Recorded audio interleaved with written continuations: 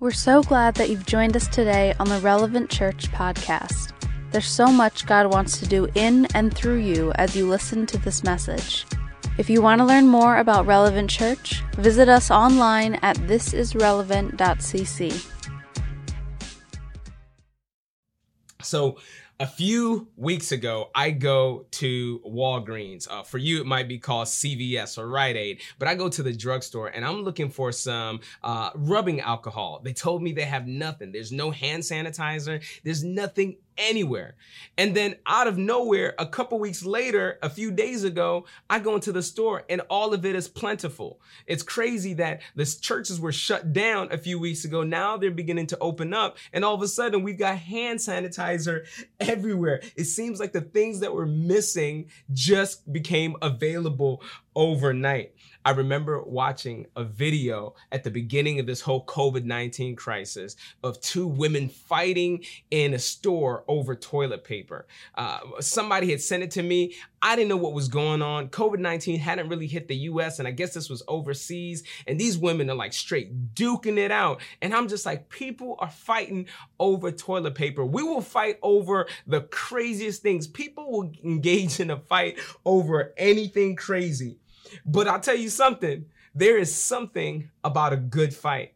Every once in a while, I got to make a confession here. I go on YouTube and I just watch fights, people fighting randomly. And I get caught up in video after video because there's something about a good fight. You know, as kids, we slap box, you know, we wrestle around because there's something in us that we want to get physical and hit somebody. And I know a mother right now is getting really frustrated and saying, we shouldn't be talking about hitting. But listen, there's a point to this because honestly, there's something about a good fight.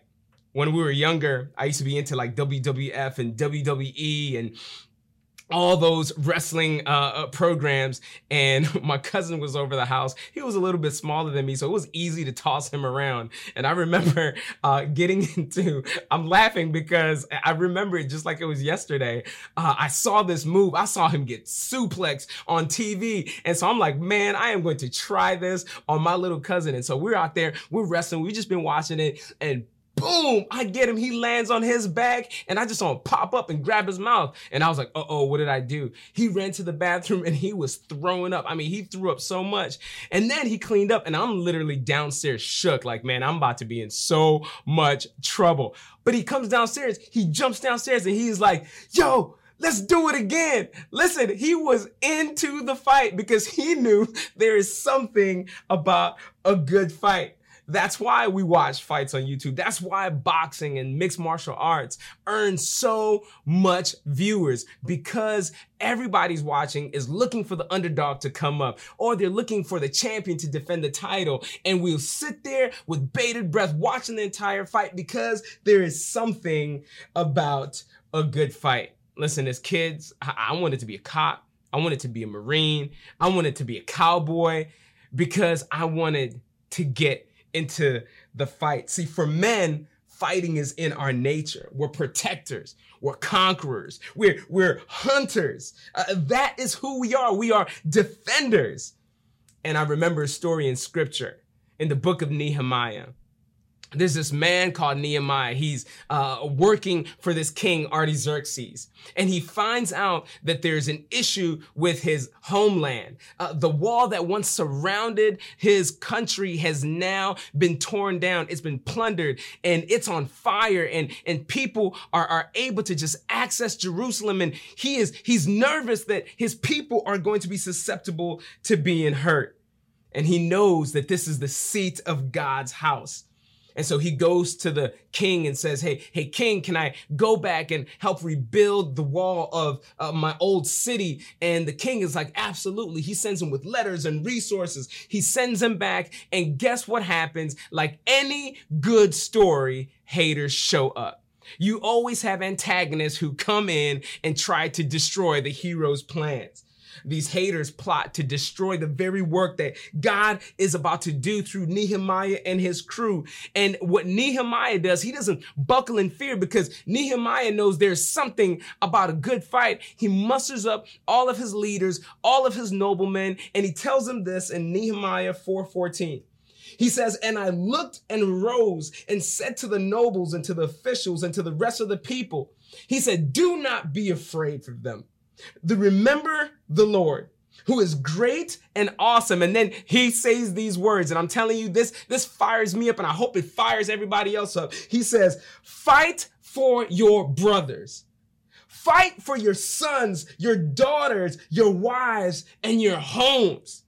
Nehemiah is like, yeah, we've got haters coming towards us. We've got people who are going to try to attack us, but we're not going to run away. We're going to remember the Lord. We're going to understand that he is great and awesome. He is with us. And so we're going to fight. We're going to defend our land. These guys who are with him realize that the work can't stop. They've got to keep building, but their readiness to fight can't stop either. They've got to be ready for whatever is coming. And these enemies find out that this group is ready for the fight. And I love the way scripture puts it in Nehemiah 4:16 through 19. It says, from that day on, half of my servants worked on construction and half held the spears, the shields, and the bows and the coats of mail.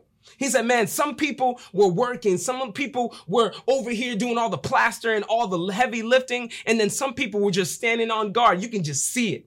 They're surrounding their brothers. They're surrounding their friends. They know that if anything happens, we're here ready to fight. But it wasn't only the people who were standing guard who were armored. It says, and the leaders stood behind the whole house of Judah who were building on the wall. Those who carried burdens were loaded in such a way that each labored on their work with one hand and held his weapon with the other. And each of the builders had his sword strapped to his side. Literally, he had a strap on the side, if you get what I mean, while he built. And he said, the man who sounded the trumpet was behind me. He was ready to blow the trumpet to let everybody know, like, listen, the fight is here and we are ready to defend our cause. See, these guys were ready to fight, but they were ready to fight the right fight. They were ready to engage in the right battle. See, they weren't distracted about how big the fight was. None of them said, well, I don't have a brother here. I don't have a sister here. I don't have a wife or a home in this area. They understood that a threat to one is a threat towards all. They understood and exemplified what it says in Galatians 6:2. It says, bear each other's burdens. They had each other's back. They carried each other's load. Whatever was going to attack one was going to attack all. And if we have to defend one, and then we're defending everyone. They all knew that there's something about a good fight. And over the last few weeks, we've had the opportunity to stand up to a threat that has affected and not only threatened, but attacked our brothers, our sisters, our sons, and our daughters. Racism and systemic injustice has been a tool that the enemy has used to handicap the work of God from rebuilding the broken walls of the holy city, his church. This has opened the door to all types of sin in the church. This has opened us up to all type of craziness and all types of brokenness. We've been unable to fulfill our call as ambassadors of reconciliation because we have not only failed to be the protectors of human dignity, but have piously stood by as others attack the image of God at best and perpetuated prejudice, bigotry for the sake of personal preference and partisanship at worst.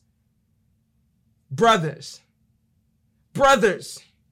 as you're watching this right now, I'm calling out to you, the men, the brothers. I believe God is calling us to the fight. I believe that God is calling us to engage in this new battle. But you know what? There is something about a good fight. God is calling me. God is calling you to fight. I know the question that many of us asking are, what do I do? How can I get into the fight? There's really not much I can do. I'm one single person. Can I really make a change? And I want to let you know, yes, you can. And if you're sitting there wondering, man, what type of change can I make? What can I actually really do as one person? I believe the answer lies in 1 Thessalonians chapter 5, verse 14.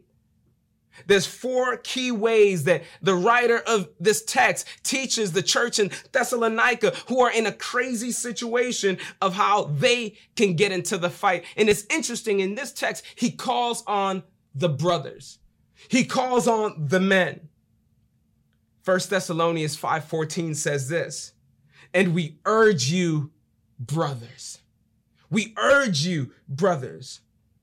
Admonish the idle. What does that mean? It means instruct or reprimand or warn strongly those who are not in their place of battle. They're sitting off idle. They're just watching things take place. And I believe the first lesson we can learn from this is we've got to use our influence and privilege to get people to take action.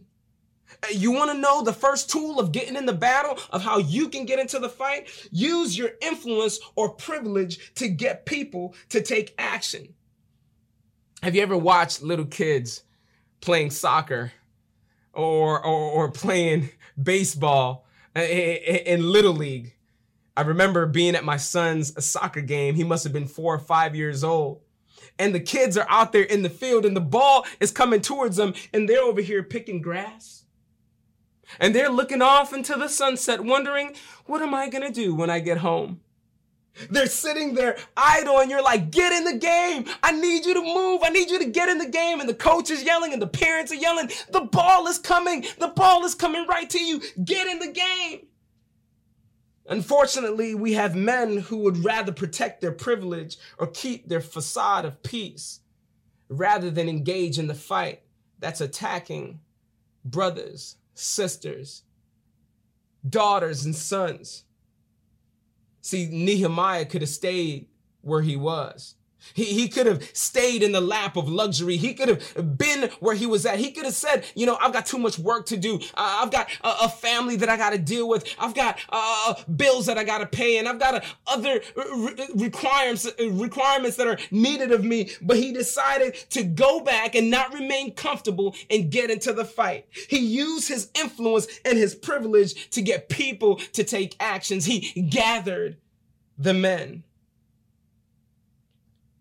1 Thessalonians 5:14 goes on. It says, and we urge you, brothers, admonish the idle, encourage the faint-hearted. In another text, it says, be skilled at encouraging those who feel inadequate. The lesson that we can learn from this is learn and teach those who don't feel adequate to help. There are people who maybe are watching this and they're saying, I don't know what to do. Hey, guess what? We've learned a little bit. And right now we're teaching you some tools for you to take action and get in the fight. See, we're men. We're supposed to be equippers. We're supposed to equip ourselves so that we can go out and lead well. Scripture says, my people die because of lack of knowledge.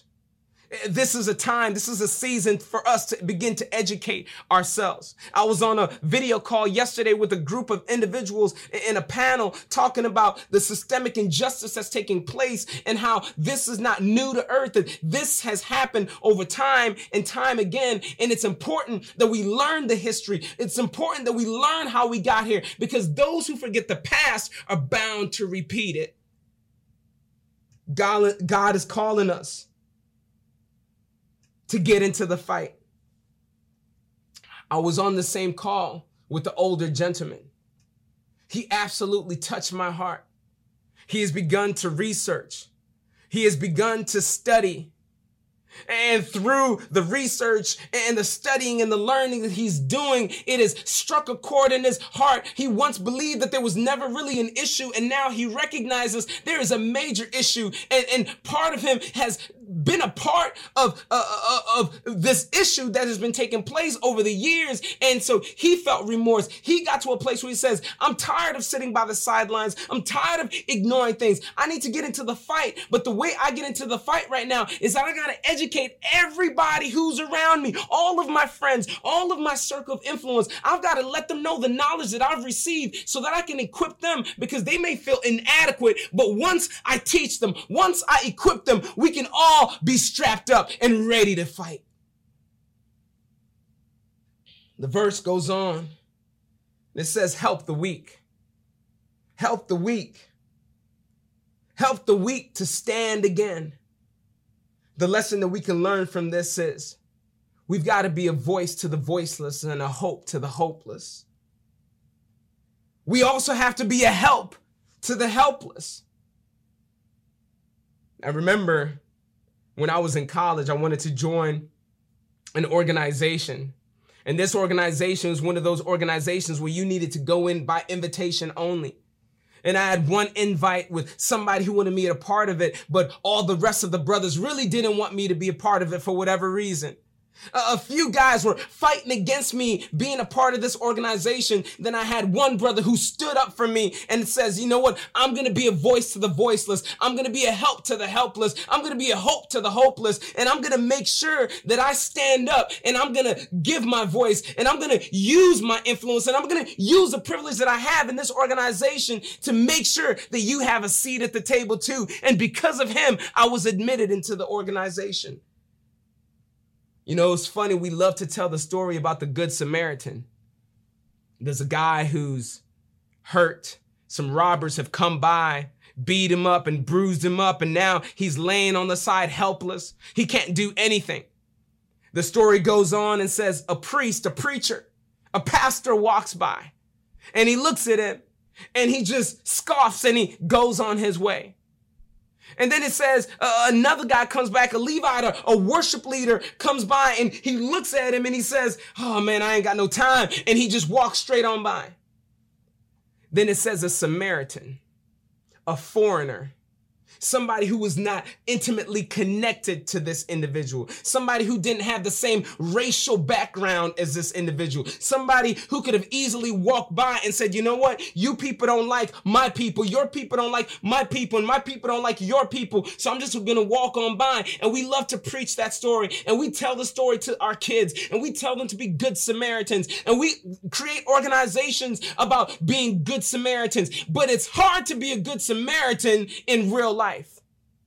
Do you know why? Because we understand that the Good Samaritan had to pick the man up. He had to get dirty with the man. He probably got some blood of the man on him, and he had to put him on his donkey, and he had to give up riding his donkey to place the broken man on his donkey, and he had to walk and find help for this man. It says that he took him to an inn, and he left him with the caretaker, and he said, listen, this man has been broken and is beaten. Here's some money. Take care of him. And when I return, I'll pay you back whatever else was there. See, being a good Samaritan costs something. Being somebody who can be a help costs something. Being a voice to the voiceless costs something. Are you willing to get into the fight? Because there is something about a good fight.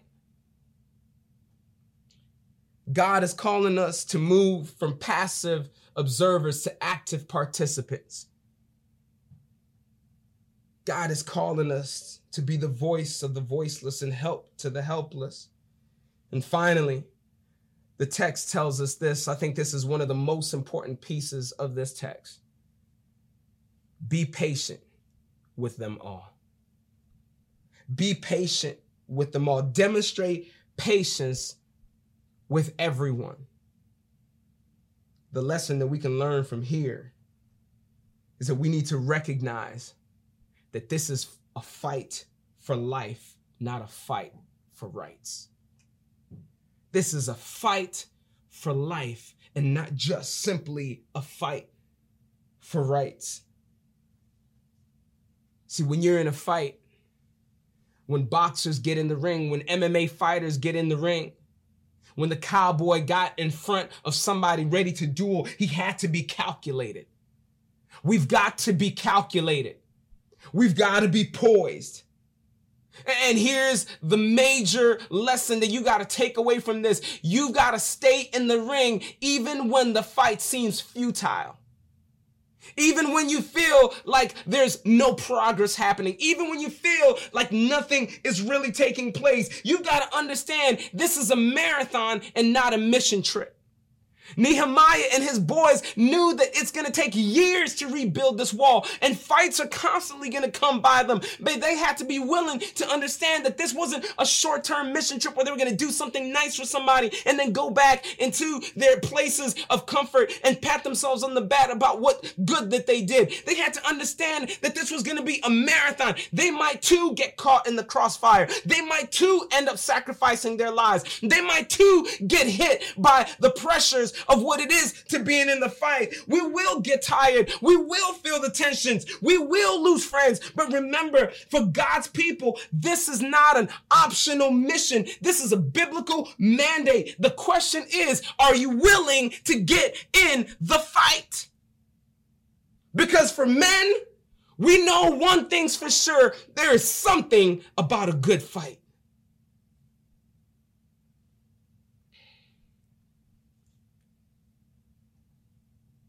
See, the crew with Nehemiah, they knew one thing's for sure. They knew that a threat to one was a threat to all. And I read the words again as Nehemiah is calling his men, his brothers, to stand guard and be ready to get in the fight. He says, and I look and arose and said to the nobles and to the officials and to the rest of the people, do not be afraid of them. Remember the Lord.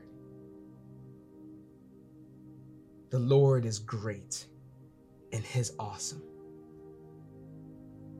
Brothers, every single brother watching this under the sound of my voice, in the airwaves, wherever you're watching this, fight for your brothers. Fight for your sons. Fight for your daughters. Fight for your wives. Fight for God's house.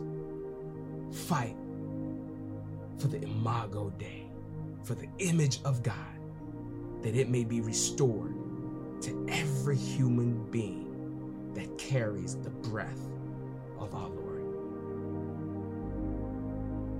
Jesus Christ saw a world in pain. He saw a world that had been attacked viciously by Satan and his angels and his demons, who are on a conquest to destroy the image of God in humanity.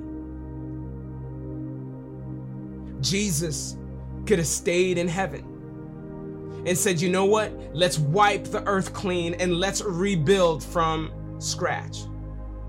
He could have said, it is not our issue. We created this heavens and these earths and let them live the way they are. It has nothing to do with us at this point. But Jesus Christ took it upon himself to become in the likeness of men and walk this earth amongst his brothers, amongst his sisters, amongst daughters and sons, and decided that he was going to fight for God's house. He was going to fight for God's image. He wouldn't let sin and death continue to have its stronghold on humanity. So he went to the cross like a man, and he took the pain and the punishment and the righteous wrath and the judgment of God like a man. And he went into the grave and slept like a man. But 3 days later, he rose from the grave. He beat hell. He beat death. He beat Satan. He beat injustice. He beat racism. He beat prejudice. He beat bigotry, so that you and I can know that the victory is already won. The scripture tells us, do not grow weary in doing good, because if you stay committed, you will win the prize. You will achieve what you're fighting for, because there is something about a good fight. Men, brothers, everybody watching this, will you get into the fight? Because there is something about a good fight. Thank you again for joining us on the Relevant Church podcast. If this message has been impactful to you, let us know by sending an email to hello@thisisrelevant.cc. If God is impacting your life through this ministry, join us in reaching others by investing at giving.thisisrelevant.cc. Don't forget to subscribe to our podcast for more messages like this one.